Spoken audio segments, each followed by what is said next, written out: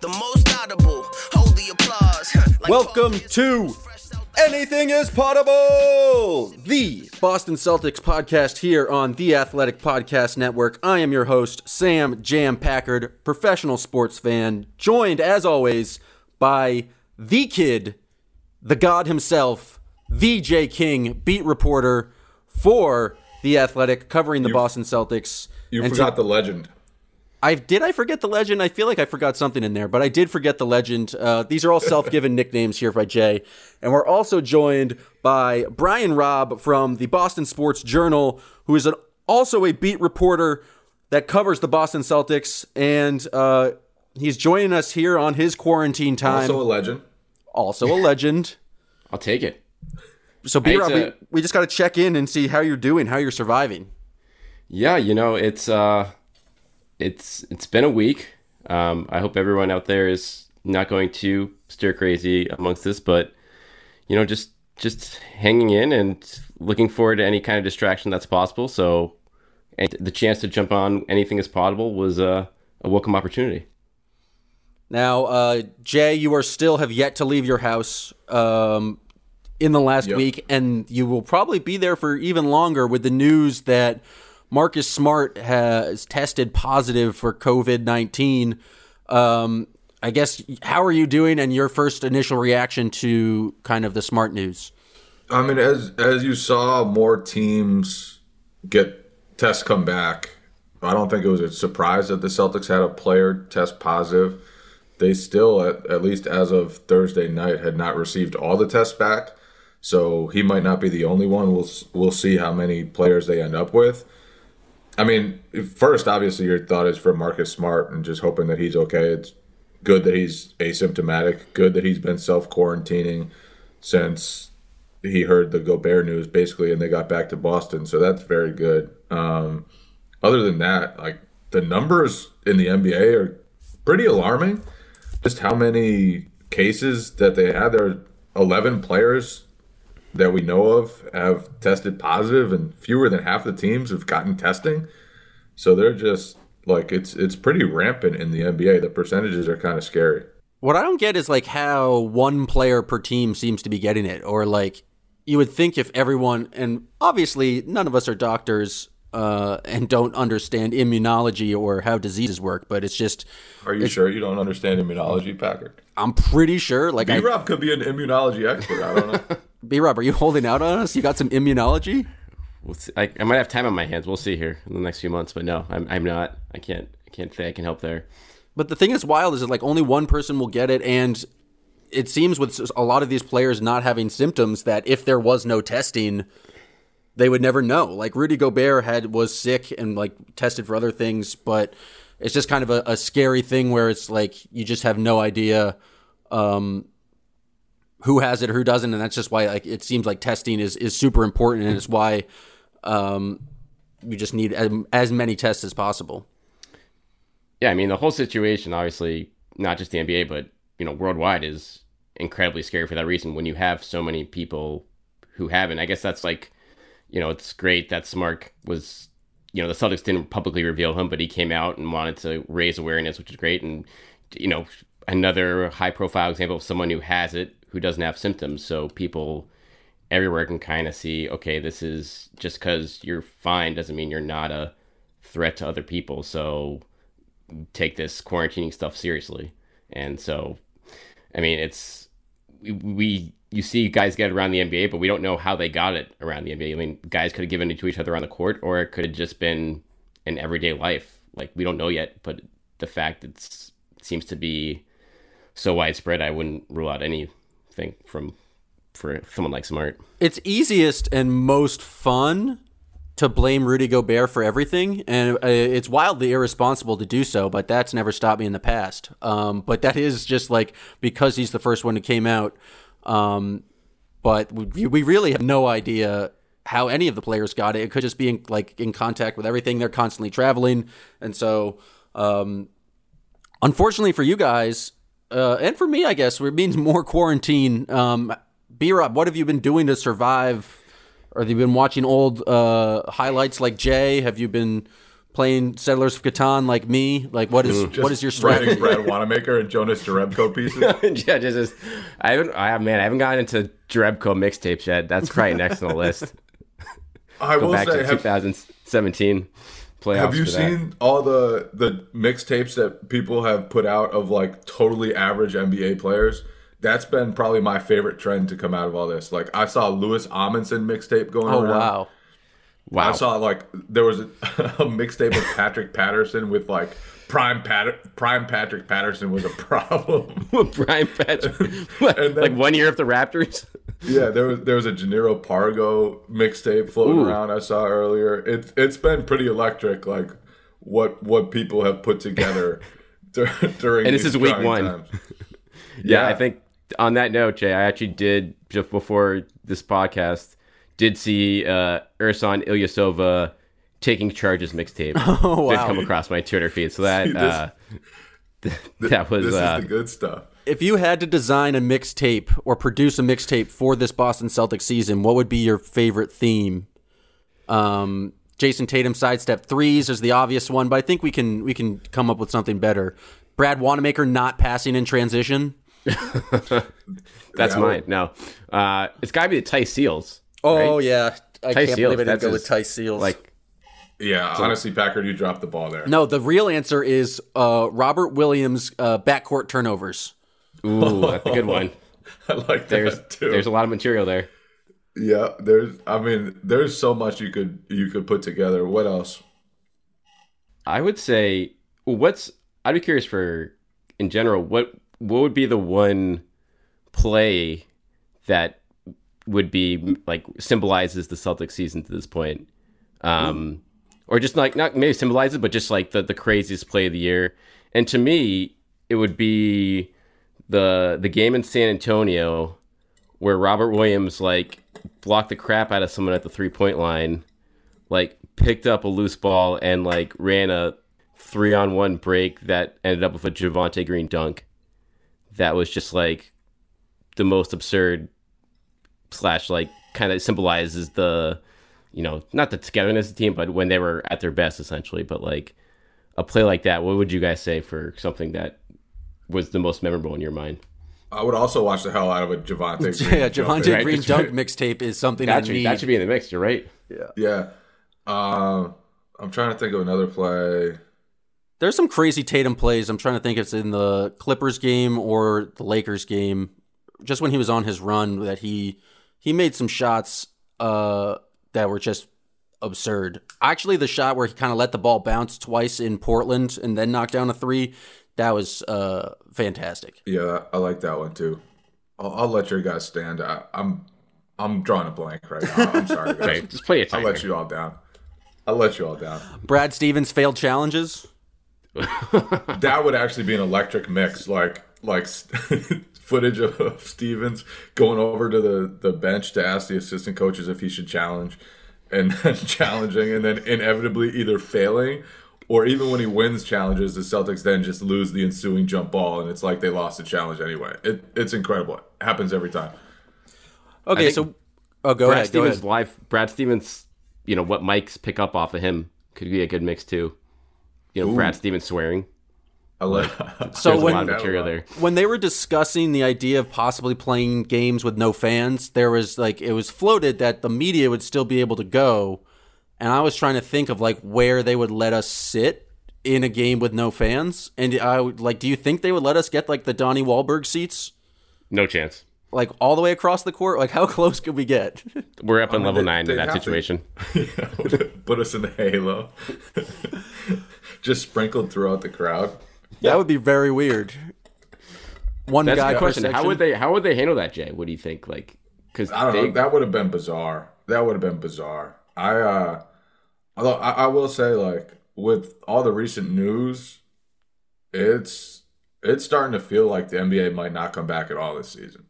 And maybe I'm reading too much into the news, but this thing is going to take a while. Players aren't even allowed in the gyms. It's going to take them a while to get back into it. I'm totally just speculating without any knowledge right now, but this hiatus could last a while. What do you guys think should be the preference of the NBA? Is it finishing the 2020 season and getting a finals, or is it kind of trying to restart and make sure like the 2021 season is as least affected as I possible? think safety is a priority. I mean, but, obviously. but okay, I'm gonna totally ignore your question and go. Oh, thanks. That's why this podcast works so well. with a totally different conversation. But just think of if the season is by whatever chance lost, how much would be like the historical significance of it. Like LeBron, this could be his last best chance at a title. I know he hasn't really shown too many signs of slowing down, but like at some point he is. And the Lakers kind of have an aging roster, except for Anthony Davis. Like this could be their best chance to win a title.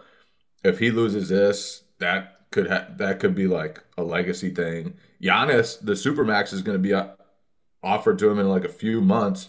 He's never seen what this Bucks team could do in the playoffs.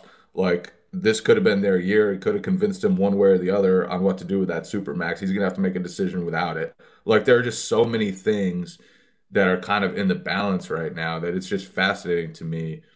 Like just the basketball side of it, obviously that's the least important stuff right now. But when you think about it, it's just kind of crazy how much is just laying there, like possibly being taken away from guys, and how much could change from all of this. Yeah, it's a great point, Jay. I think just based off of that, to bring it back to Jim's question a little bit, I think they're going to try to play. They're going to try to play the playoffs no matter what, because it's like these guys played 65 games. Like that's even if they have to cut it short, that's enough for like a full season here.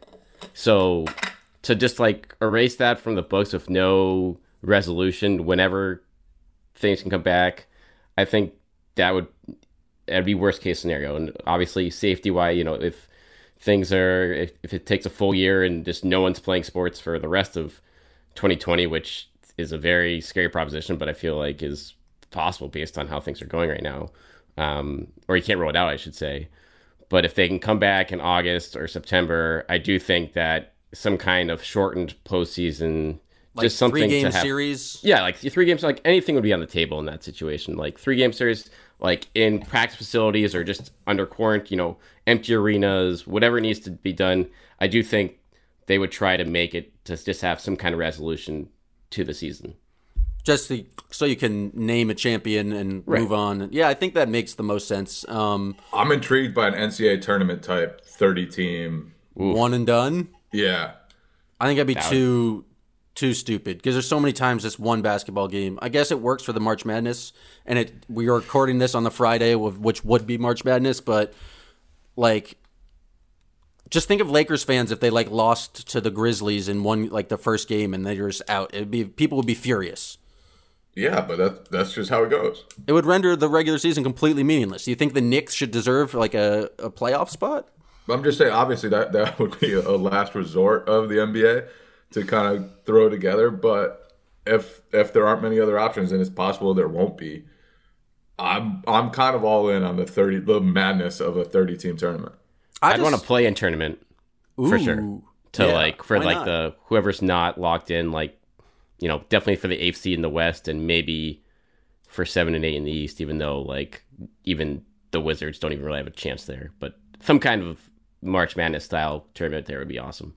Just any form of basketball would be great. I mean, Adam Silver just came out in an interview with Rachel Nichols saying that they've considered like getting a quarantine game going just so people have live sports. And my God, it would be electric. But then the Big Three jacked that idea and took it to another level. What are they doing? I heard talks of this, but I don't know exactly what their plan is, So they're quarantining a bunch of players. This is their plan, is to quarantine a bunch of players that are tested negative and have them not only play a tournament, but also have like a reality TV show of it. So it's possible that we get like Steven Jackson, Nate Robinson, Glenn Davis, whoever else, all trapped in a reality TV show house. My God. It's going to be electric. Think about the electricity. And especially like there's nothing else on TV. It would be like the biggest television event of all time. It would be the Super Bowl. That's just like the idea of just Steven Jackson, really just Steven Jackson on live television, or would be absolutely electric. All of those personalities, I'm for it. I just need live programming at this point. I didn't realize how much I was addicted to collective experience and being on Twitter at the same time and stealing B-Rob's retweets. And, it's like I feel like society, we need to pull together and be watching the same thing at the same time. I agree. I mean, can you imagine too if there wasn't? I mean, I know this is not NBA stuff, but like Tom Brady left this week. Like that gave. I mean, having worked at a sports radio station for years, I have no idea what they'd be talking about this week if that didn't happen. And that might give them enough material to talk about for weeks on end. But you take that off the table, like once things quiet down with the NFL here, like I don't know. Like you said, there's going to be the void's just going to get bigger in terms of like anything to watch or distract us. So something like that could be huge, like a reality situation. We might become a Big Three podcast. We might have to. Right? It's anything, any kind of distraction that jumps in the realm, people are going to give a chance at this point as they get more and more stir crazy. All right, it's enough of. I think we've run out of hot takes for quarantine Corona. So we'll start talking about. It's our new interview series on Anything is Potable. We talked to Chris Forsberg last time about kind of how he made it in this industry, and I think it's something that a lot of people are interested in. And so I guess the question for B-Rob is, how did you go from just random guy on the street, to being professional Boston Celtics reporter? How'd you get interested in it? Tell us your story. Wow. Yeah, it was... It's quite the road. A lot of lucky breaks involved in the road, but I guess it started with a little thing called the Troop Network. Ooh. Way back in the day. Shout out to Henry Abbott. Shout out to Henry Abbott and Kevin Arnovitz as the architects of there.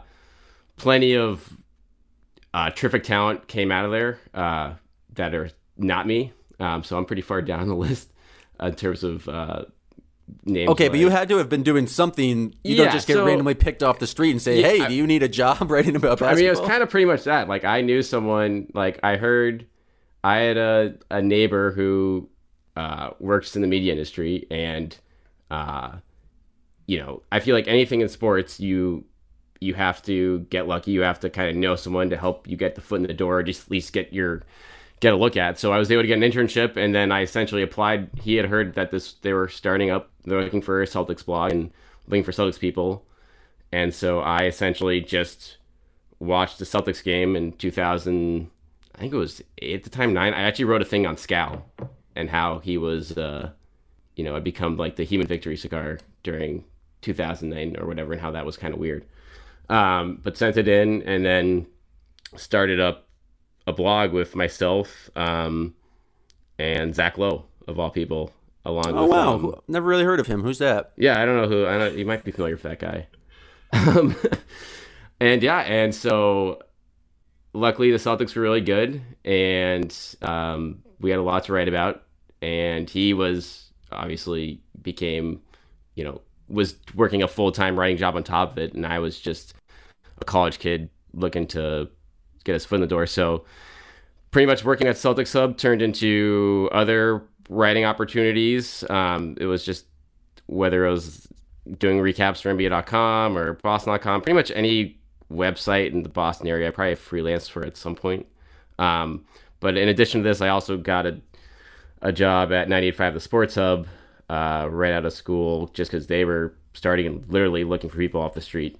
So between those two things, just kind of grinded it out in the freelance life for a while working as a teacher's aide on the side, or a full-time gig, or for startups on a full-time gig, and kind of doing moonlighting, doing Celtic stuff. And then luckily a few years ago was able to hone in on all Celtic stuff at Boston Sports Journal. What type of startups did you work for? It was a social media startup. You remember Sulia? Oh yeah, I remember that. Yeah. I remember that. I remember Sulia. Oh yeah.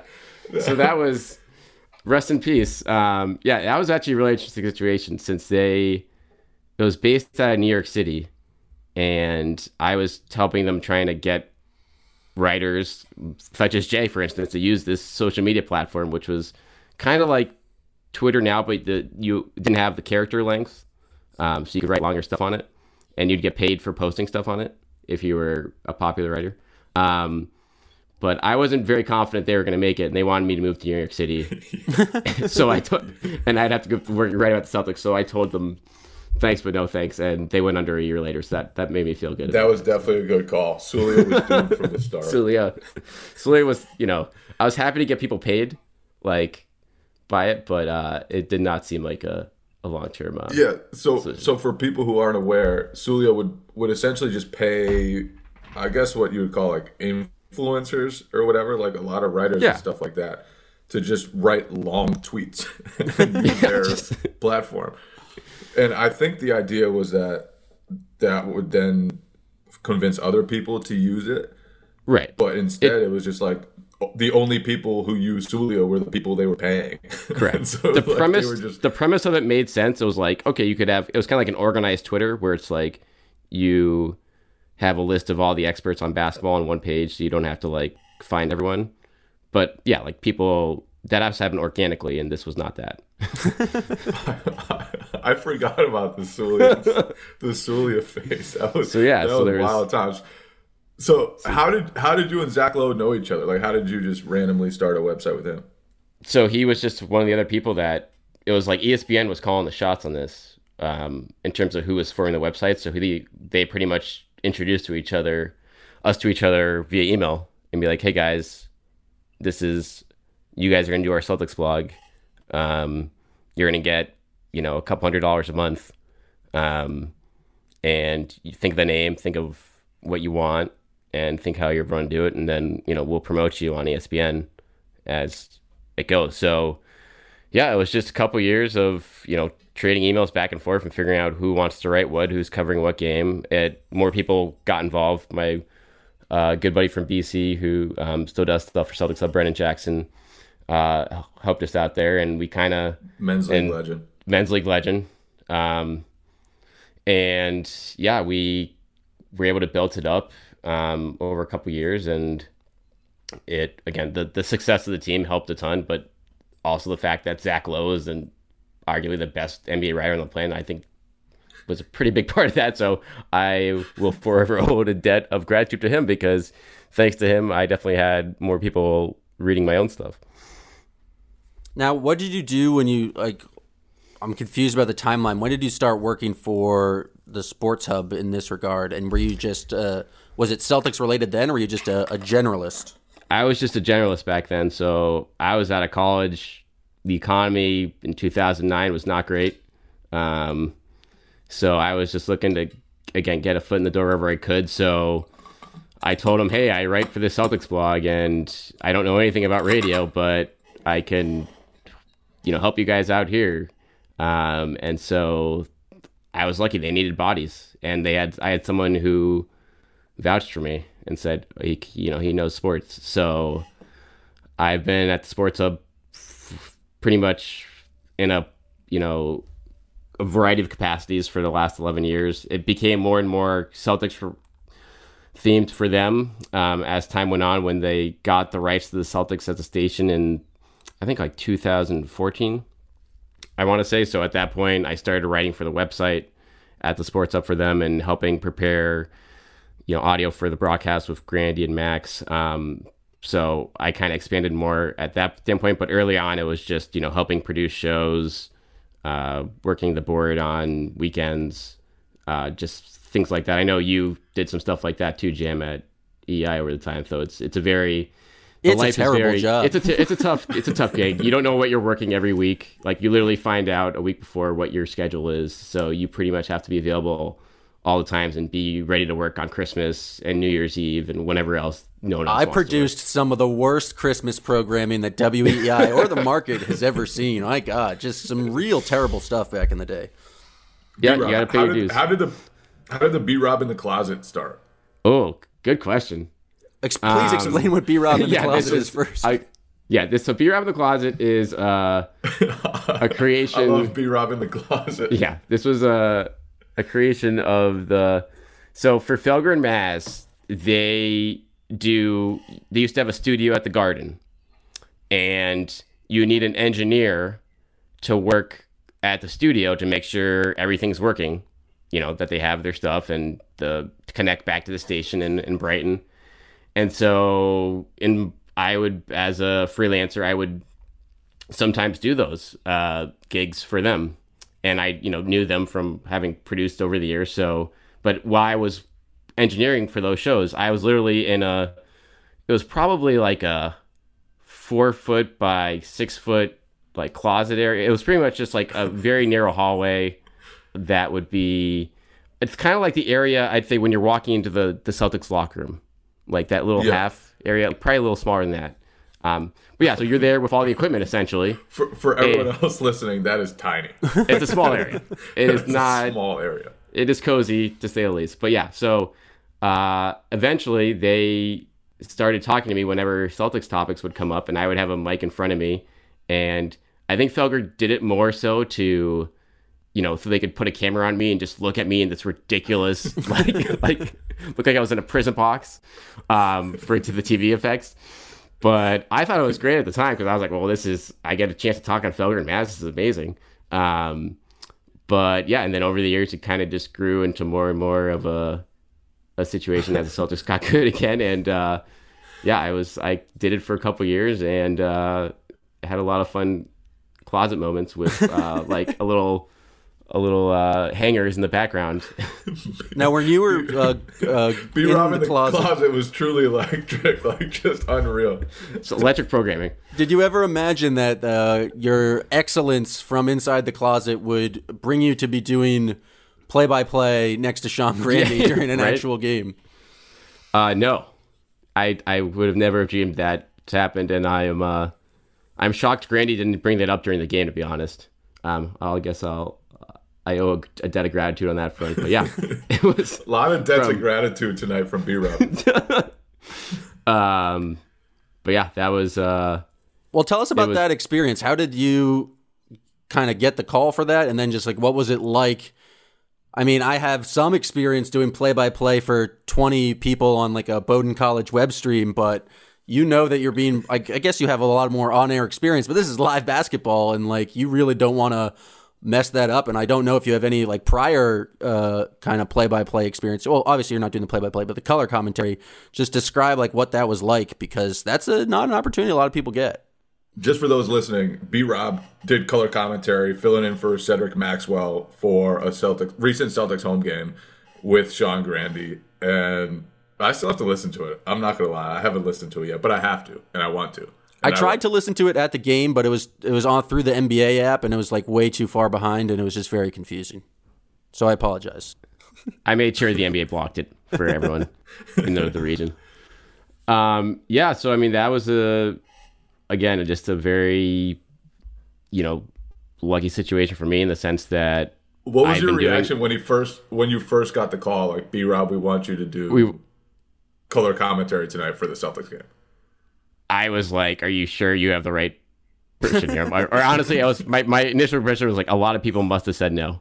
That was like my initial reaction. No, but it was surreal. I was out just walking my dog when my boss called and at the sports hub and said, "Hey, do you think you could do this?" And to be honest, I mean, I've done on-air stuff, but like you said, Sam, like what was calling a game for 20 people, I imagine must have been nerve-wracking for you, like in terms of like if you for the first time just figuring out what the heck you're doing. Oh yeah, and trying to like figure out the rhythm of like when to talk and when to kind of let the moment go, and then you have to admit, like, you're going to mess up talking and you're going to say incorrect things. It's like, do you correct those things or do you just like keep on trucking? It's a kind of a wild experience and just not.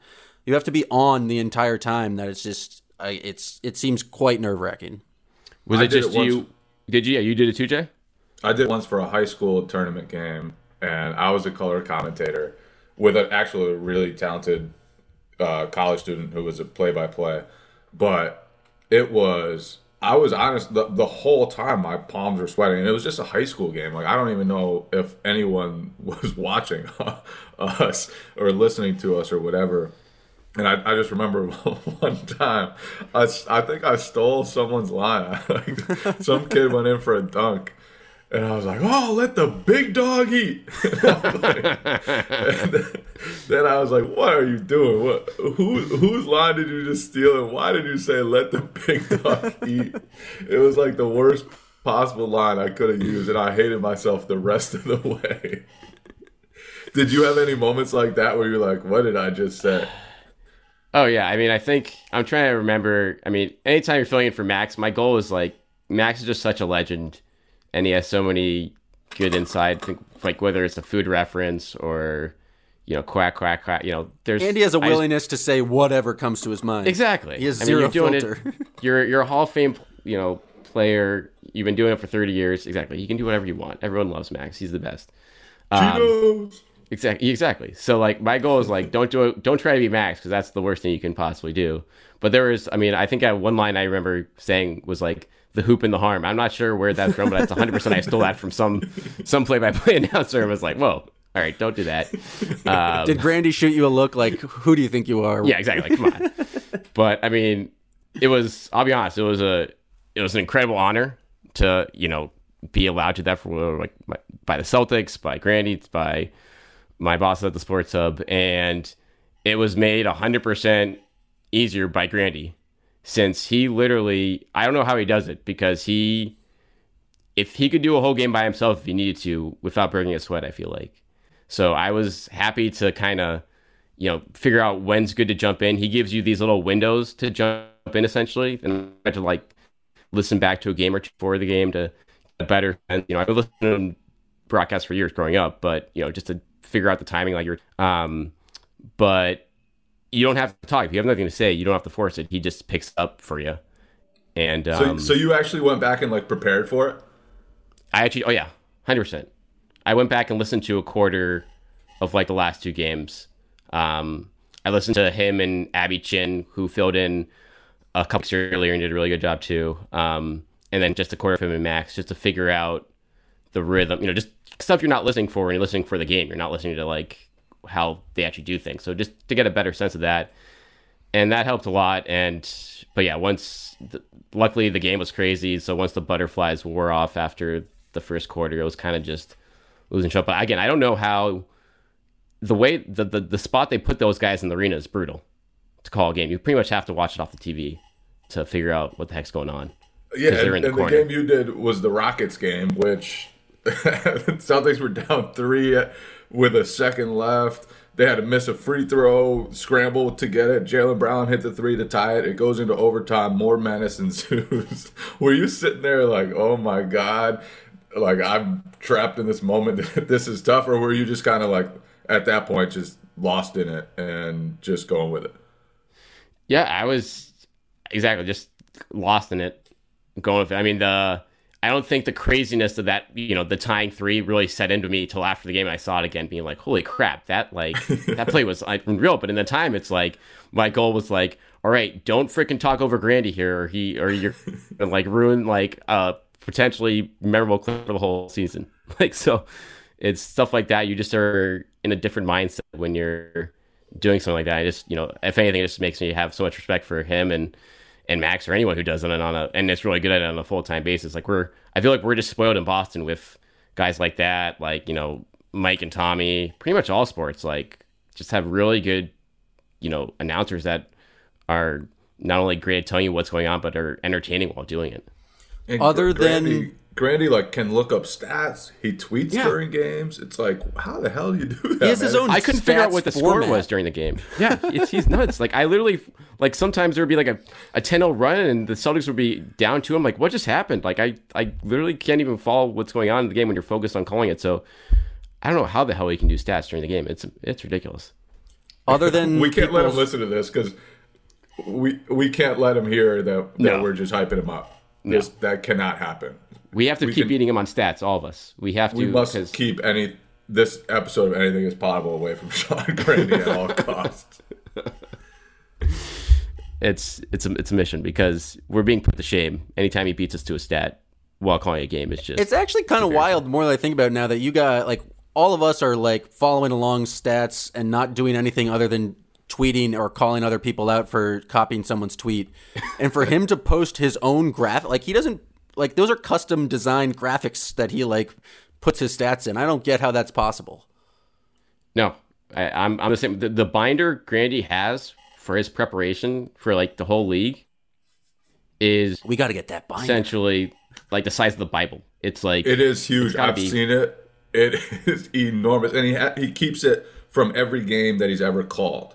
So wow. he has in his apartment, he has literally like an entire area with all the binders dating back to like 2000. I think it is when he first started calling Celtics games. Maybe 2001, 1999, right around that time. But he has every single one. And That's they're wild. all color coded, and it really is wild. But he keeps them so that he can like look back at different things and how it's evolved over the years. It's really wild and impressive, and I can't let him hear this podcast. I can't do it. Did he give you any feedback? I mean, like the only feedback I heard about your performance is that you sound like Bill Hader, which Right. I think is fair because you sound like Bill Hader. I heard good feedback from other people unrelated to B-Rob, so I was impressed. Yeah, I did. I saw the Bill Hader tweet, and that was. I guess that's okay. I mean, I'll take it. Like it could be worse. They're not talking wasn't about how getting- bad you are. They just say you sound like a guy. Right. So exactly, like that's fine. And yeah, so I did. You know, you got friends and family, and everyone says, nice work. But yeah, like it was. I pretty much asked Grandy in the middle of the first quarter, being like, "How's it going?" He was just like, "Yep, you're fine," and that was it. So I'm like, "All right, I'm just gonna stay out of the way." Yeah, I mean, hopefully, will this ever happen again? Probably not. Like, I'm honored to be able to even do it once. But my goal was essentially not to be made fun of on the air the next week or something like that, and by screwing something up, and I managed to achieve that. So that's a win.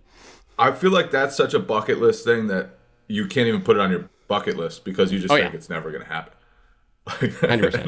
And then all of a sudden one day you're just walking your dog and learn you're going to call a Celtics game. That must have been the coolest thing ever. To shift gears entirely, I'm going to start making fun of you now. Please.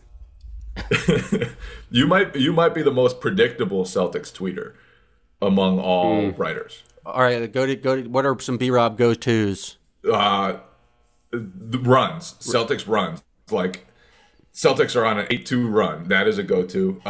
Depth chart when they're injured just and shorthanded. Do you guys like the depth chart, or is that? I can't tell if people actually like it, or I'm a big fan of the depth chart, but I'm also a big fan of making fun of the depth chart. Right. It's both. I know it's both It's for you, useful. and I respect that from you. Yeah, I actually think it's useful for like I get confused by like, all right, how is this game going to go? So I'm like, I'm going to throw a depth chart up. Yeah. No, I'm a big fan of the depth chart. What else are your other go-tos? Brad Wanamaker praise last year was one of your go-tos. Whenever Brad Wanamaker was You get a singular guy. For a while, we all know is Jerebko. Jerebko was your guy for a little while. Then I feel like Tice was my guy for a while, but I've like now he's kind of that's like now I Tice can't is beat him everybody's anymore. He's guy. too popular. Yeah, like Tice. Like, I gotta go to the next wave. You're a beat reporter hipster. You only like the guys who no one else has talked about or even heard of. You got to be on an island. You got to find a new island. You got to find where you fit in. I got to think of some other. Oh, whenever someone hits like 5 or 6 3-pointers in a row, you'll tweet like what percentage they are for the season, or like as soon as they reach a certain plateau, like Jaylen Brown is 40% from the season from 3-pointers now. Like after he'd just hit like 7 of 8. That is a B-Rob special. Are you just doing the math always in your know head? when How are you plateau is. calculating these things, B-Rob? Do you know it before the game? No, this is all stuff I look up like during the game. I don't. I'm a man that just goes with the flow.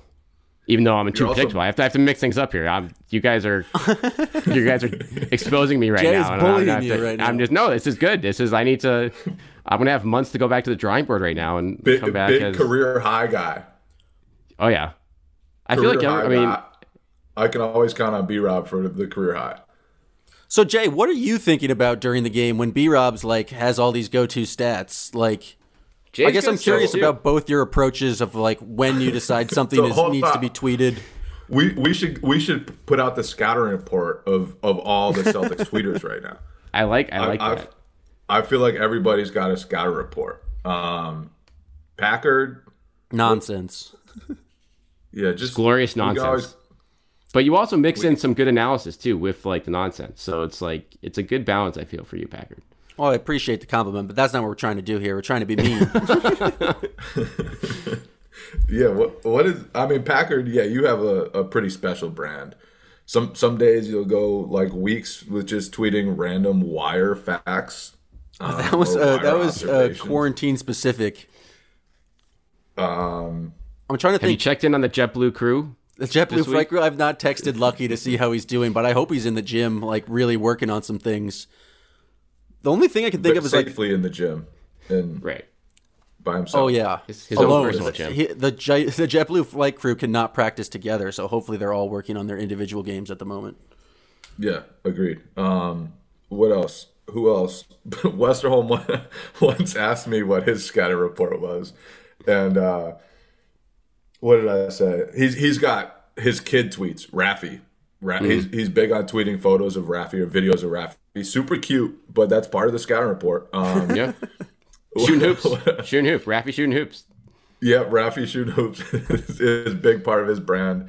What else does he have? Whenever a young guy like shows any signs of life, he starts a hype train. He's like when Romeo Langford has a block or something, you can count on Westerholm to tweet about it and tweet very positive things. What else? I feel like Wash is always the first one to throw some shade at the team if they're messing up. Wash also throws in hashtags like hashtag Celtics or hashtag Thunder. I'm big on the Wash hashtags. Yeah, Wash will have the hot takes though too. You're right. He will, and he'll let it go in the press. That's not just in Twitter too. He'll let it go in the press conference too. After the game, he'll throw Brad or whoever to the fire if it's warranted. Wash's hashtags. What else we got? I mean, Himmelsbach, I feel like I don't know. Isn't that the whole bit? Is that we just all tweet the exact same thing and then make fun of each other for it? Like, there's no scouting report. We're all just saying the same information in form like in different sentences.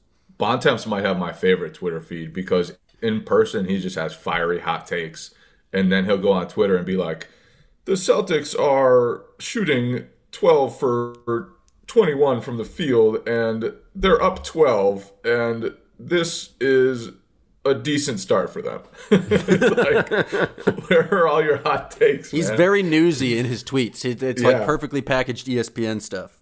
Yeah, it's like where are your opinions, man? I need your opinions.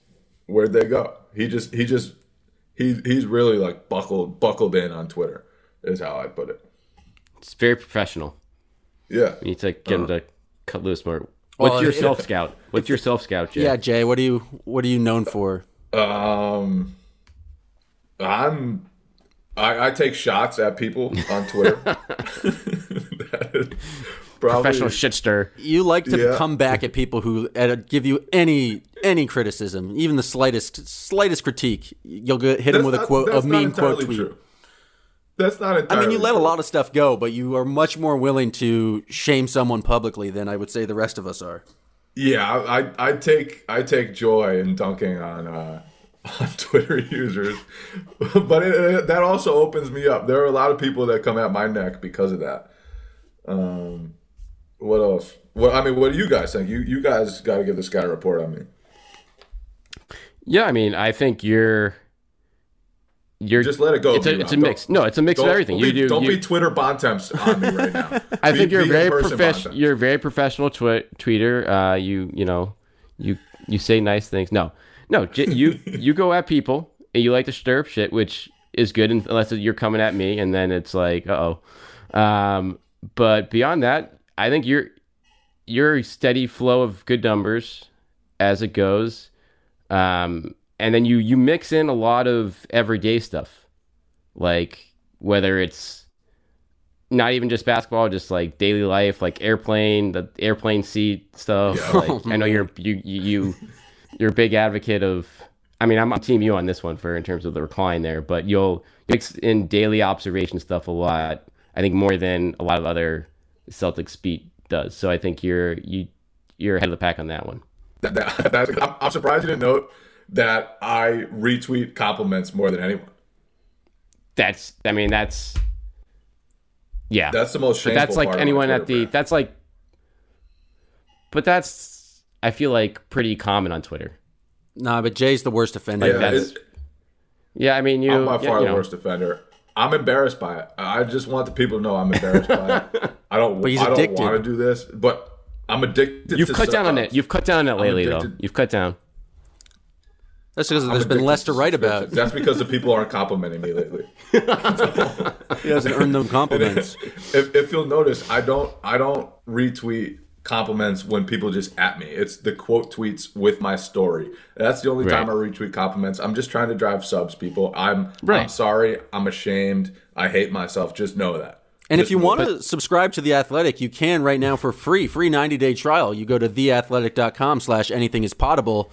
That helps us, but you'll get it for free, 90 days. You can read all of Jay King's. See how good a company man I am? That was fantastic. And don't forget to subscribe to the Winning Place podcast and Boston Sports Journal. There's going to be a lot of time to read stuff, so you should subscribe to everything right now. Let's be honest. Let's support the folks who make things. Support the folks, exactly. All right, B-Rob, we've delved into nonsense when we're analyzing Jay's Twitter, so we're going to wrap it up here with this question, and we appreciate you joining the pod. How long have you been covering the Celtics, would you say? Is it since 2008, so it's 12 years now? 11 years, yeah, 2009. What do you think is your most memorable or, like, craziest moment on the beat that you, like, the thing that sticks out to you the most is like, whoa, that was wild? Doesn't, like, in it terms could of team on the or court, like off the court, or it could be like... It could be like something, just a personal experience, like whatever. I mean, to be honest, one time you were in a game. scrum where you like, oh yeah, that's a pretty obvious one. Yeah, we should have known the answer to that. Okay, excluding that. Besides that, I'll go as far as a cool experience goes in terms of like covering on the beat. Because I actually kind of wrote about this a little bit this week in the wake of Brady leaving.